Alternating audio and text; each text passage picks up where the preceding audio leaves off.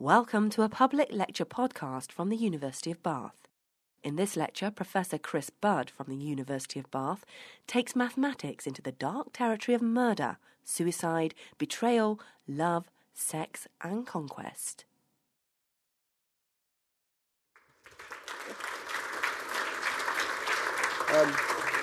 Well, it's a great pleasure to be here, and I repeat I want to say, do come to Bath Taps. It's great fun, and we actually heard today that we finally got the sponsorship through for it, so we're going to be able to run it this year. Anyway, it's a great pleasure to come here. Usually when I'm parading in lectures in Bath, I'm talking about things like differential equations or integral equations or stuff like that. But I'm going to tell you a bit today about mazes, some of the history of mazes, some of the maths of mazes, and some of the applications of the maths of mazes. But I'd like to warn you before we start that my son had a look at this talk. Some of you actually in the audience know my son, and he said that it looked a bit boring, so he has animated it for me. So I have no responsibility for the animations, which are due to my son's work. You can hire him out if you wish. How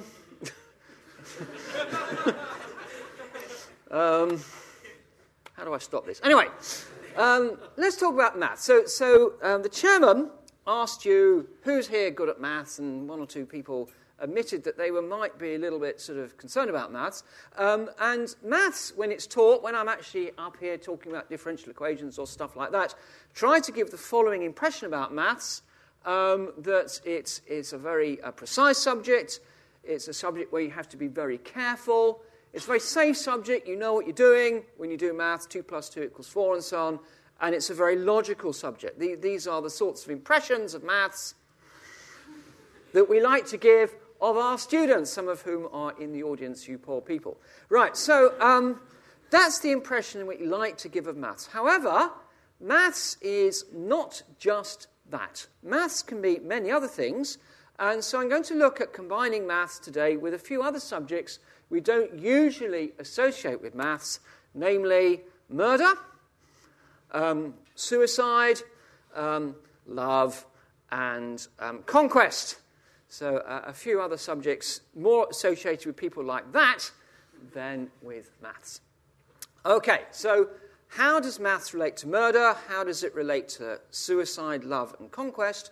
Well, we'll find many links in the next 45 minutes. But here's the star of our show, and where I start the whole story with this guy.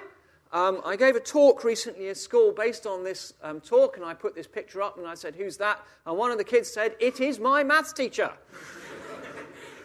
And unfortunately, that is the image of maths teachers to a lot of young people. Anyway, the Minotaur. Let me tell you about the Minotaur. There might be greater classical experts in the audience than me, but as far as I know, the Minotaur was the product of some liaison, I think, between the Greek god Zeus and a cow, or something like that. Anyway, he produced this, and it's half man and half bull. So the bottom bit's a man, and the top bit is a bull. And this was a very ferocious chap. And sufficiently ferocious that he was imprisoned in a labyrinth, there it is, on the Isle of Crete. Now, the labyrinth was designed by a guy called Daedalus. And Daedalus is famous for other things. He's supposed to have invented sailing ships and also was the inventor of the aeroplane. Unfortunately, he made his aeroplane out of wax, and it fell to a terrible end when Icarus, his son, was flying in it. Anyway, there's the labyrinth, and the Minotaur lived inside the labyrinth, and being a somewhat dim animal, was unable to escape. So there he was inside the labyrinth. Now, he lived on the island of Crete, and the king of Crete was King Minos, hence the name Minotaur. And King Minos had a punch-up with King Aegeus of Greece. And King Aegeus of Greece, I presume, had lost the punch-up because the deal was that he had every 7 years to send 9 young ladies and 9 young men from Greece to Crete. And when they arrived there, they were fed into the labyrinth, and they wandered around the labyrinth, got completely lost, and were then devoured by the Minotaur. Now, this isn't great. Being devoured by the Minotaur is not, most people's career path.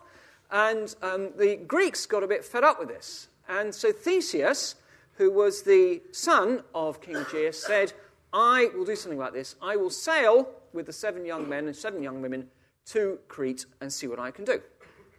So Theseus got in the ship, and he made a deal with King Aegeus, and he said, the ship has black sails because everyone's sad, but if I succeed, we will change the sails to white so that you know when we come back that I have beaten the Minotaur. So off they sailed, and they arrived on a little bay on the island of Crete, and Theseus got out, and he met a beautiful young shepherdess. Now, as luck would have it, this shepherdess was actually Ariadne, who was the daughter of King Minos. And as is the way with these stories, she immediately fell in love with Theseus. Now, Ariadne then did 2 things. Firstly, she gave Theseus a sword, because they weren't allowed to take swords on the boat, so he gave him a sword. And secondly, displaying a great mathematical knowledge, she told Theseus how to crack the labyrinth. And she actually gave him an algorithm for cracking it. And the algorithm went as follows. She gave him a ball of string and said, as you go into the labyrinth, unwind the ball of string, and if you are ever lost, just wind it back, and you'll get out again. Okay, and that's a perfectly good algorithm for at least getting in and out of a labyrinth, something you can actually implement on a computer. Not that they had computers anyway. So, armed with the ball of string and the sword, Theseus went into the labyrinth, unwinding the string, met the Minotaur.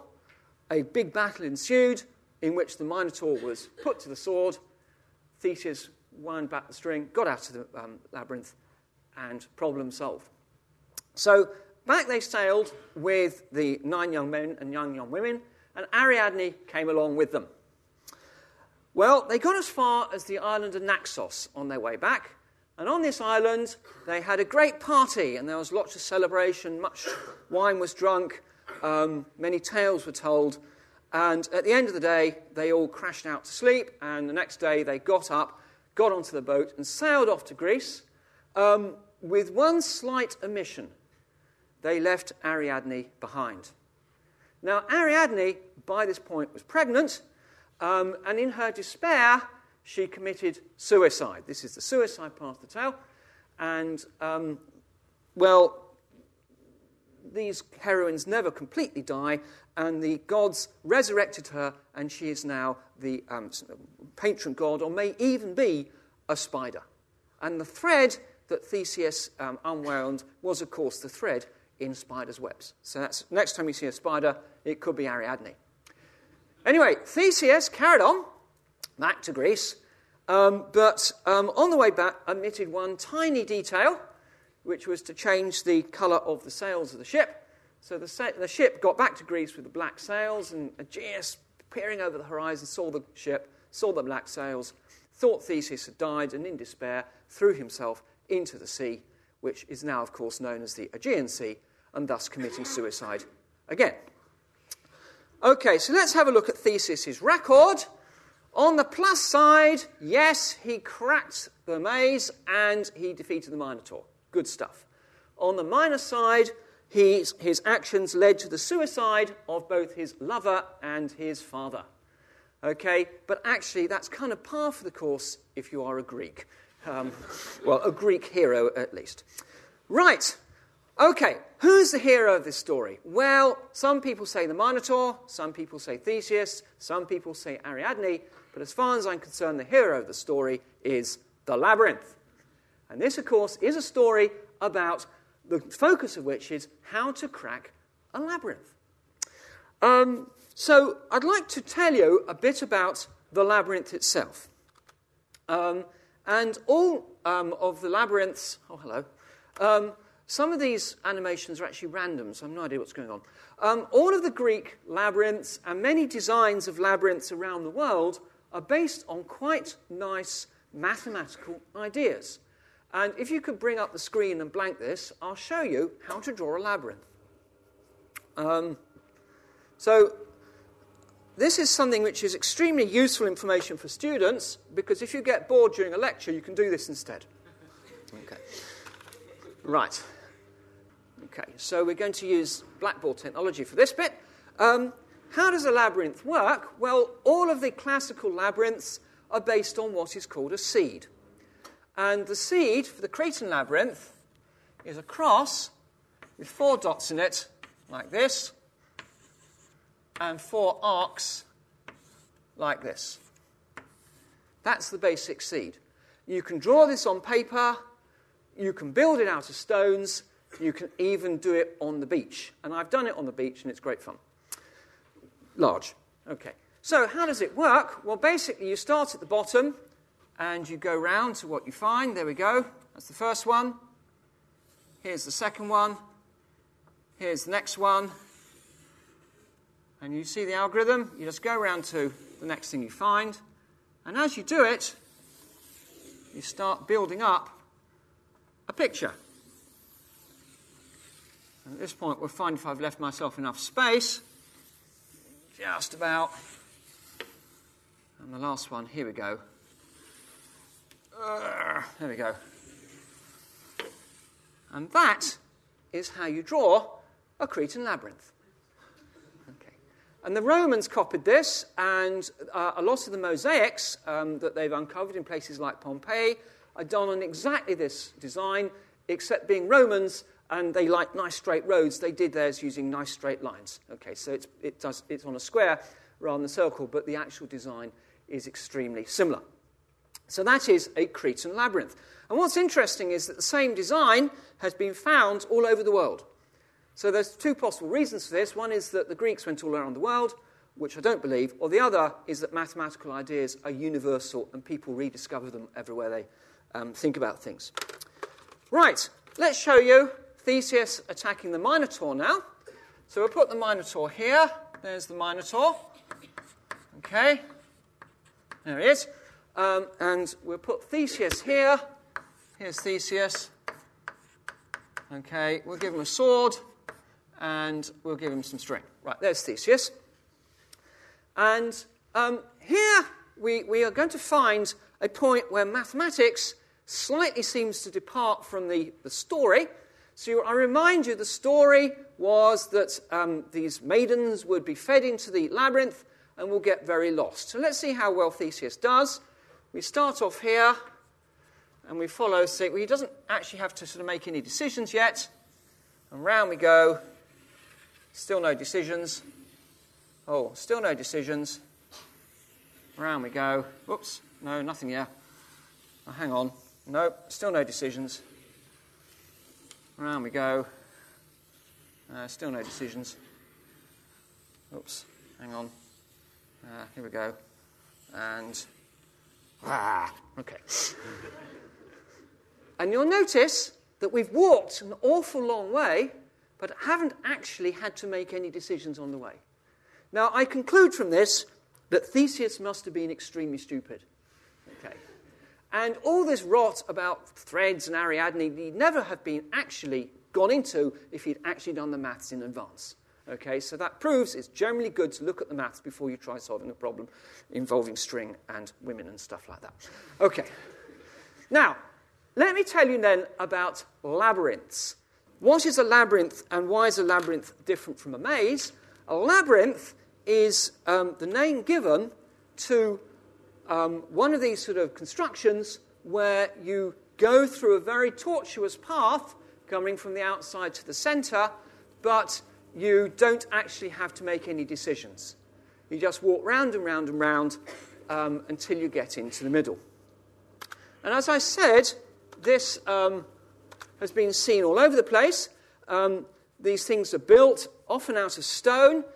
This is one that was discovered up in the north part of Scotland, built out of stone.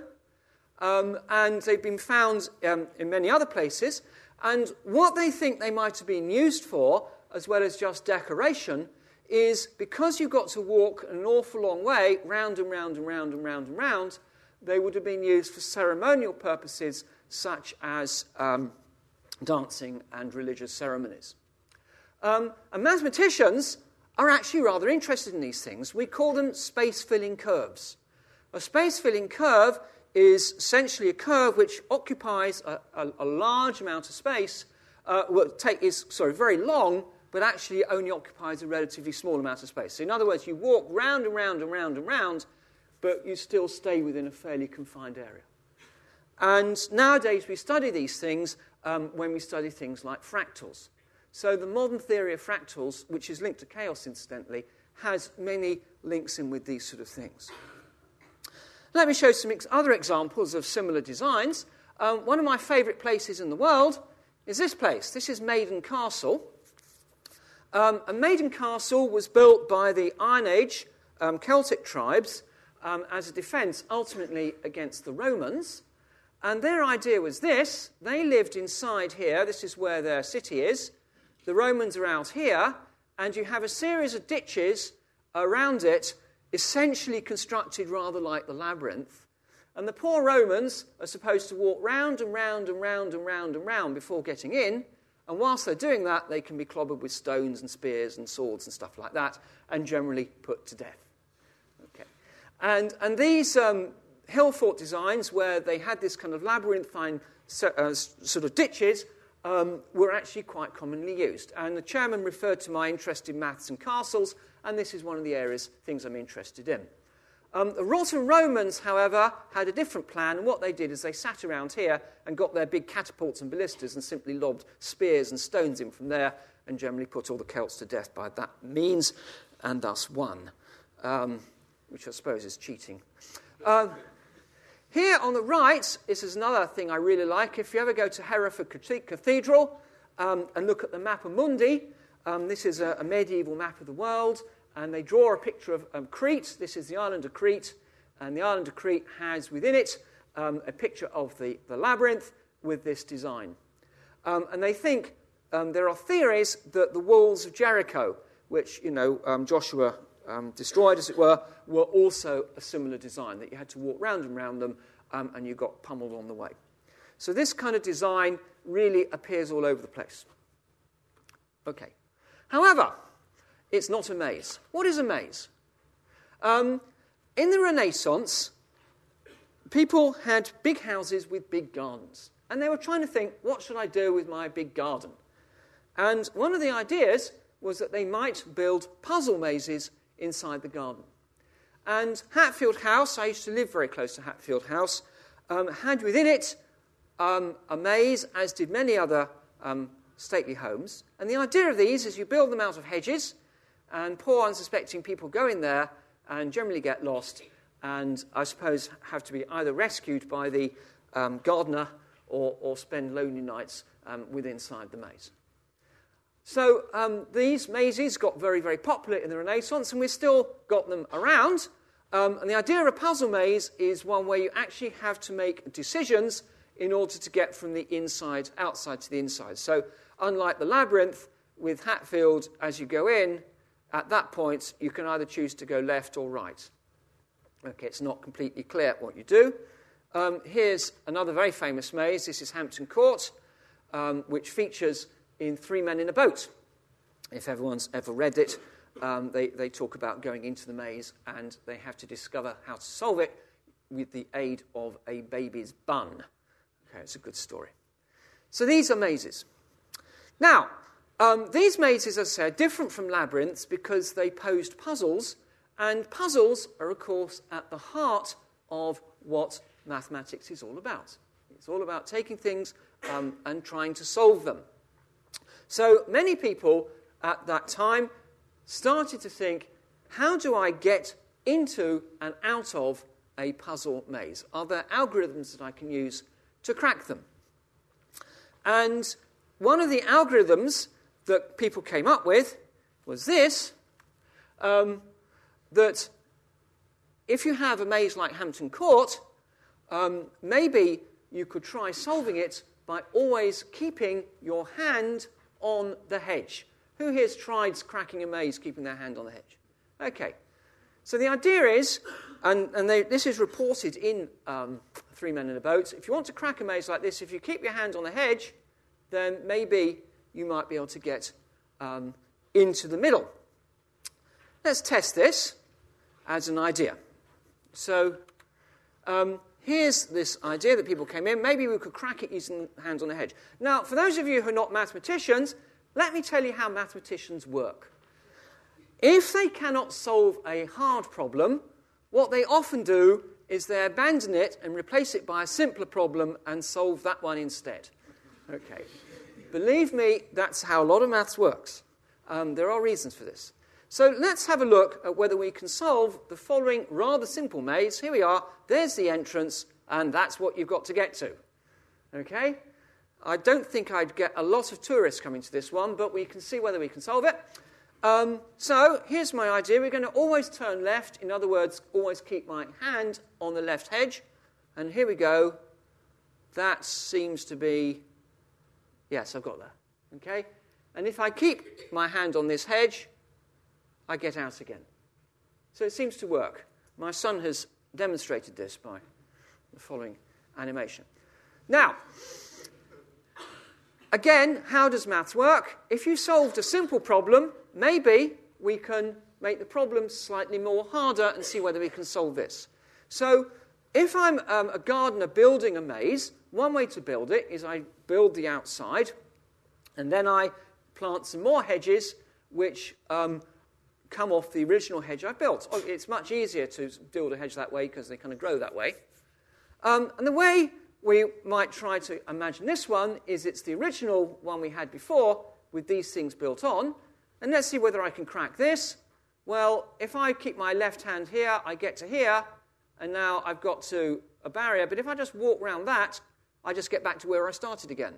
I go round, walk around that, and back to where I started again, back to where I started again, and so on. And mathematicians often solve problems, as I say, by solving a simple problem, and then if they find a harder problem, they try to reduce it back to the simpler one, and then they solve that one. And a lot of maths works that way. If I build some more hedges, on the original hedges, I walk round this one, I know I can solve that, I just walk round there, back to where I was before, and round we go again, back to where I was before, and so on.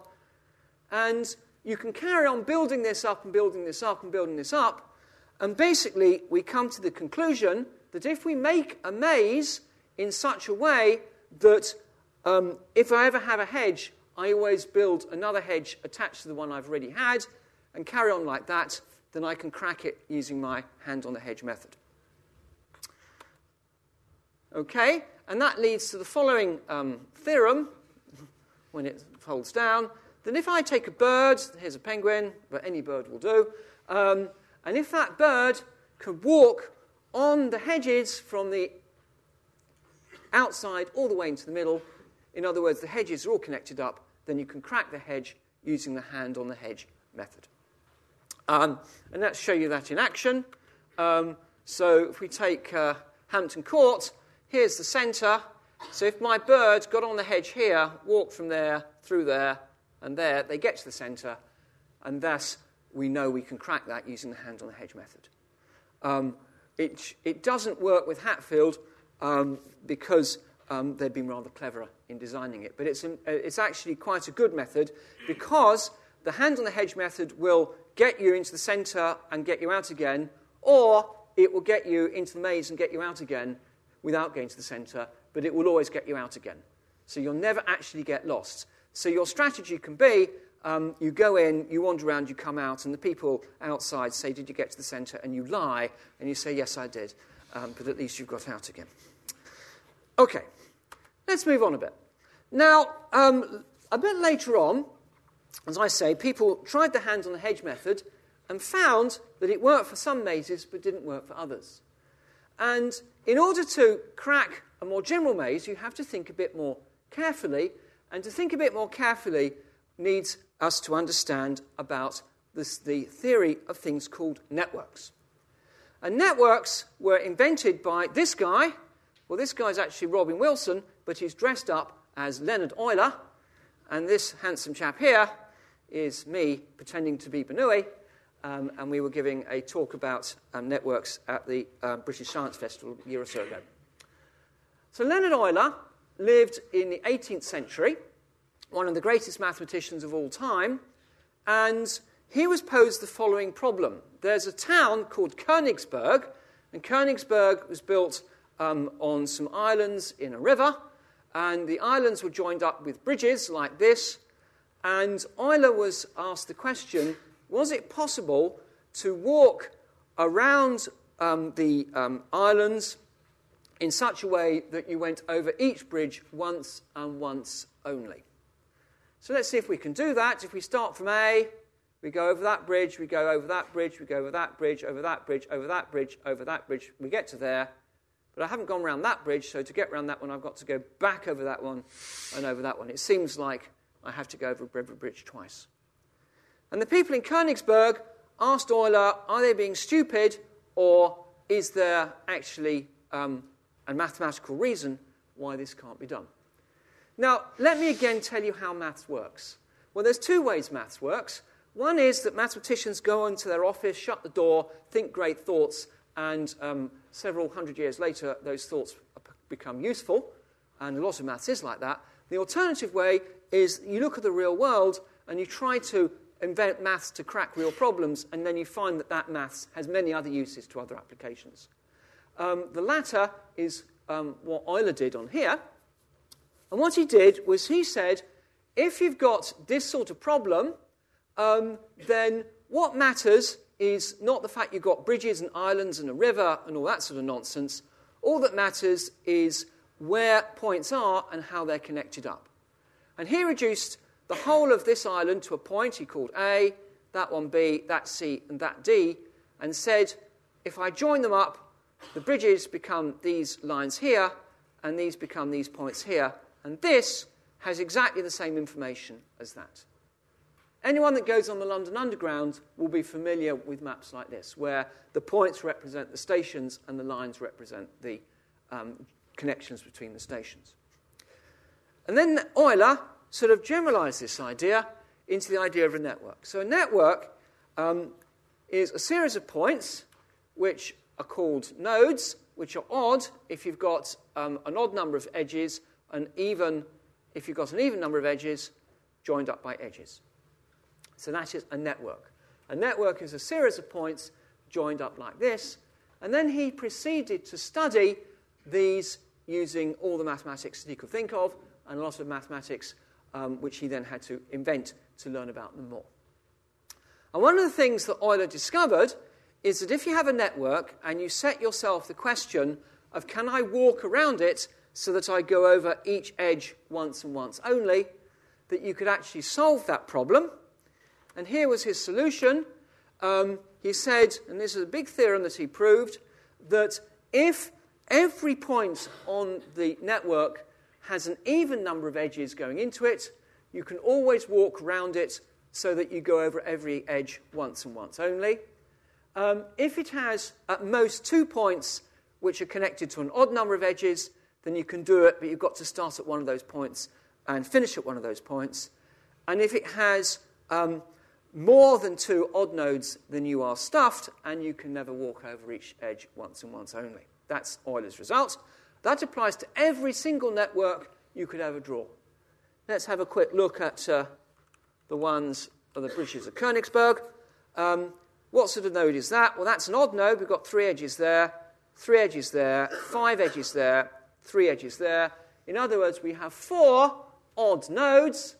And because we've got 4 odd nodes, we've got more than 2 odd nodes, so we can never cross that network going over every edge once and once only. What is the solution? Well, there are 2 possible solutions.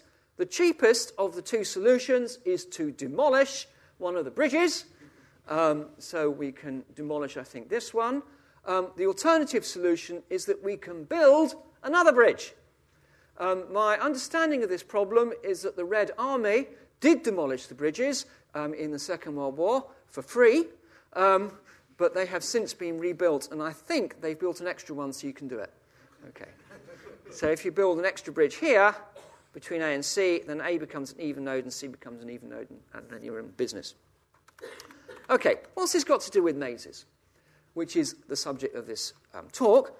Well, what this has to do with mazes is that the proof of this theorem, the argument that Euler used, actually leads to a method by which you can crack any maze. And that has all sorts of other applications as well. Why is that?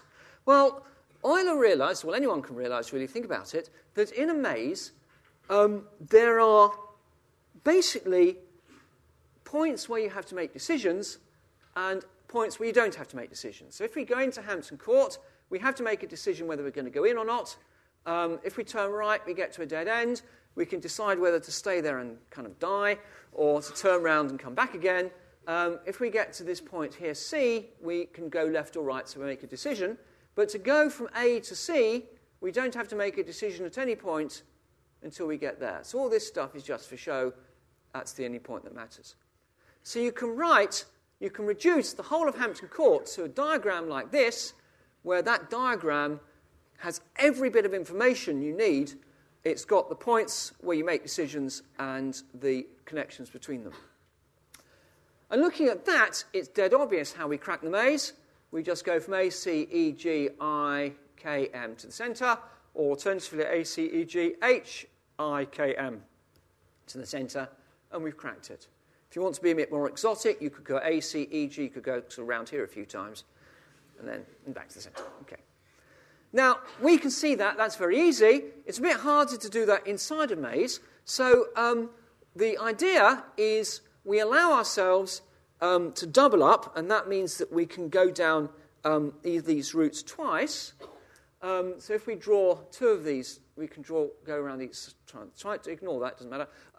And here we have a network where we have each of the nodes has an even number of edges joining up to it. Euler's theorem says that I can construct a path through that network where I go down each edge once and once only. And if we take that theorem and start with A, it actually will construct you a route which takes you all the way into the centre and all the way back again. It does visit every part of the maze on the way, so it's a bit inefficient, but it will get you into the centre and out again with 100% certainty. And that's a very nice application of Euler's discovery.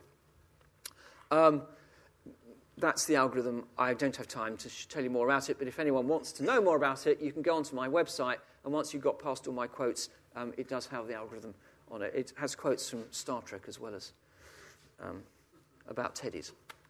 Okay, now, what's the relevance of all of this? Well, networks, I've shown, are relevant to the bridges of Königsberg. They're relevant to the mazes, but the nice thing about mathematics is that if you take a problem and you then abstract it, then that abstraction suddenly becomes really useful in many, many, many other areas of application. And what is a network? Well, a network is a series of points which are joined together by edges. And here are some other applications of things like this. A social network. Let's imagine we have everybody in this room. Some people in this room will know other people in this room. And if you know someone, then that's like putting a point on the board with you as that point. And if you know someone, then you can draw in a line to somebody else on the board. And we could sit down and work out a network of all the relationships of people knowing each other. And that's called a social network. Now, if we got a little bit more personal, we could do a sexual network, again, for the sexual partners in this room. I think for decency we'll avoid doing that. My daughter spends a large amount of her life on Facebook, and she has lots of friends who are connected through being, quite literally, friends on Facebook. So these are social networks. Technological networks. We all use the World Wide Web. I think, most of us do. We all use the Internet. Again, in the World Wide Web, here is my computer. It's connected to somebody else's computer, connected to somebody else's computer, and information goes from one to the other, and it's just the same. In biology, down here, you can have networks of who eats who, or networks of who infects who. And mathematical biologists use these networks to understand things like how disease propagates or how ecosystems work. And a network which mathematicians or any scientists are always interested in is who cites who. You know, if I write a paper and I cite someone and they cite someone and so on, you get an interesting connectivity that way. A more sort of subtle one is who copies who or who plagiarizes off who and so on. So these sorts of things actually are there and they're really rather important. So here's a social network. Here are various friends in this network. Well, I said in the thing that I wrote to the press about today that if you listen hard, you might work out how to get a hot date at a party. I don't know who's come here wanting to get a hot date, but let me tell you, there's a very interesting sort of folk theorem about social networks. And that's called the 6 degree of freedom theorem. And what this means is that if you take essentially a random connection of people, it doesn't matter where they're from, and here's an example as such, then I know someone who knows someone who knows someone who knows someone who knows someone who knows another person. If I get 2 people at random, on average, you don't need more than 6 people in between to find a connection between friends for who knows somebody else. And that's called 6 degrees of separation, and it's been tested quite carefully with things like email, or people who send each other postcards and stuff like that. I actually did. I was rather nervous about this, but I was contacted by The One Show, who got 2 viewers to write in, and we had to find 6 points of separation, and we actually managed it. And it was all done on TV, and we were rather relieved when it worked. How does it get your hot date at a party? Well, Chloe wants to get off with Dave. How's she going to do it? Well, Chloe doesn't know Dave, but Chloe does know Basil. So she checks out to Basil, and Basil says, well, I don't know Dave, but I know Mary. And so Basil introduces Chloe to Mary. Mary says, I don't know Dave, but I know Bob. So Mary introduces Chloe to Bob, and Bob says, oh, I know Dave. So he introduces Chloe to Dave, and that's how Chloe gets Dave as her hot date. Okay, so you might wish to try this out next time you're at a party. I can tell you some stories. It's not quite how I met my wife, but not terribly far off. Okay, so that's a social network using this result. Here's a rather more complicated one. People have studied these a great deal. Sociologists study these things, and they look at things like groups within a network. This is a social network for an American high school, which I got off the web. And this is kind of interesting. So you've got white people, black people, and green people. And this is how they all know each other. And I think the point about this was that the black people tended to know black people and white people tended to know white people. And there was some evidence of social incohesion there. Here's another network, the internet. That's a picture of the internet. There we go. Here are some other ones. So that's food. So I apologise, this doesn't mean anything. Networks, when you've got millions of things on, tend to look a bit sort of confusing. But on a computer, not so bad. This is collaborations. And this one's an interesting one. This was sexual contacts in Sweden. So some people, that one's doing rather well. That less so. And these are very important because they help you understand... Sorry? Is that you? It was you, was it? Oh, no. I always wanted to know who that was. Anyone know who this one is? This one's interesting. That one's really interesting. These are important because, as I say, they help you understand the spread of things like HIV. Okay. What's this got to do with maths? Well, faced with a network, mathematicians ask themselves questions, things like, again, 6 degrees of separation, how interconnected it is, and that's incredibly important in terms of the World Wide Web and linking us up. They can ask questions like, are there groups of friends? Are there clusters of people that all know each other? And that's very, very important in things like spread of disease. Or they can ask information. One thing I do a lot of work on is how information spreads through a network. So if you have a network like Facebook and you have a rumour starting, how does that rumour spread around? And that's really very interesting, and these are questions that mathematicians can actually ask. So I've come out of time. I'll just whiz through to the end, because most of this isn't important. I'd like to conclude by saying that networks, we started thousands of years ago with mazes and learnt dark things about them, and they lead to a really interesting area of maths, which has both a rich history and great relevance to the modern world. This is what I love about maths, that ideas which are 3,000 years old are still just as up-to-date and as important now as when they were invented. And that's important to tell government when they want you to have immediate impact, to say, well, in 3,000 years' time, this might be useful. One other thing, if there are any teachers in the audience, I think that networks and mazes are fantastic ways of teaching young people about mathematics and getting them motivated, because you can, do lots of investigations and you go on field trips and all sorts of things. But truly, as I say, they are a way, if you've got lots of friends, to amaze them. Thank you very much.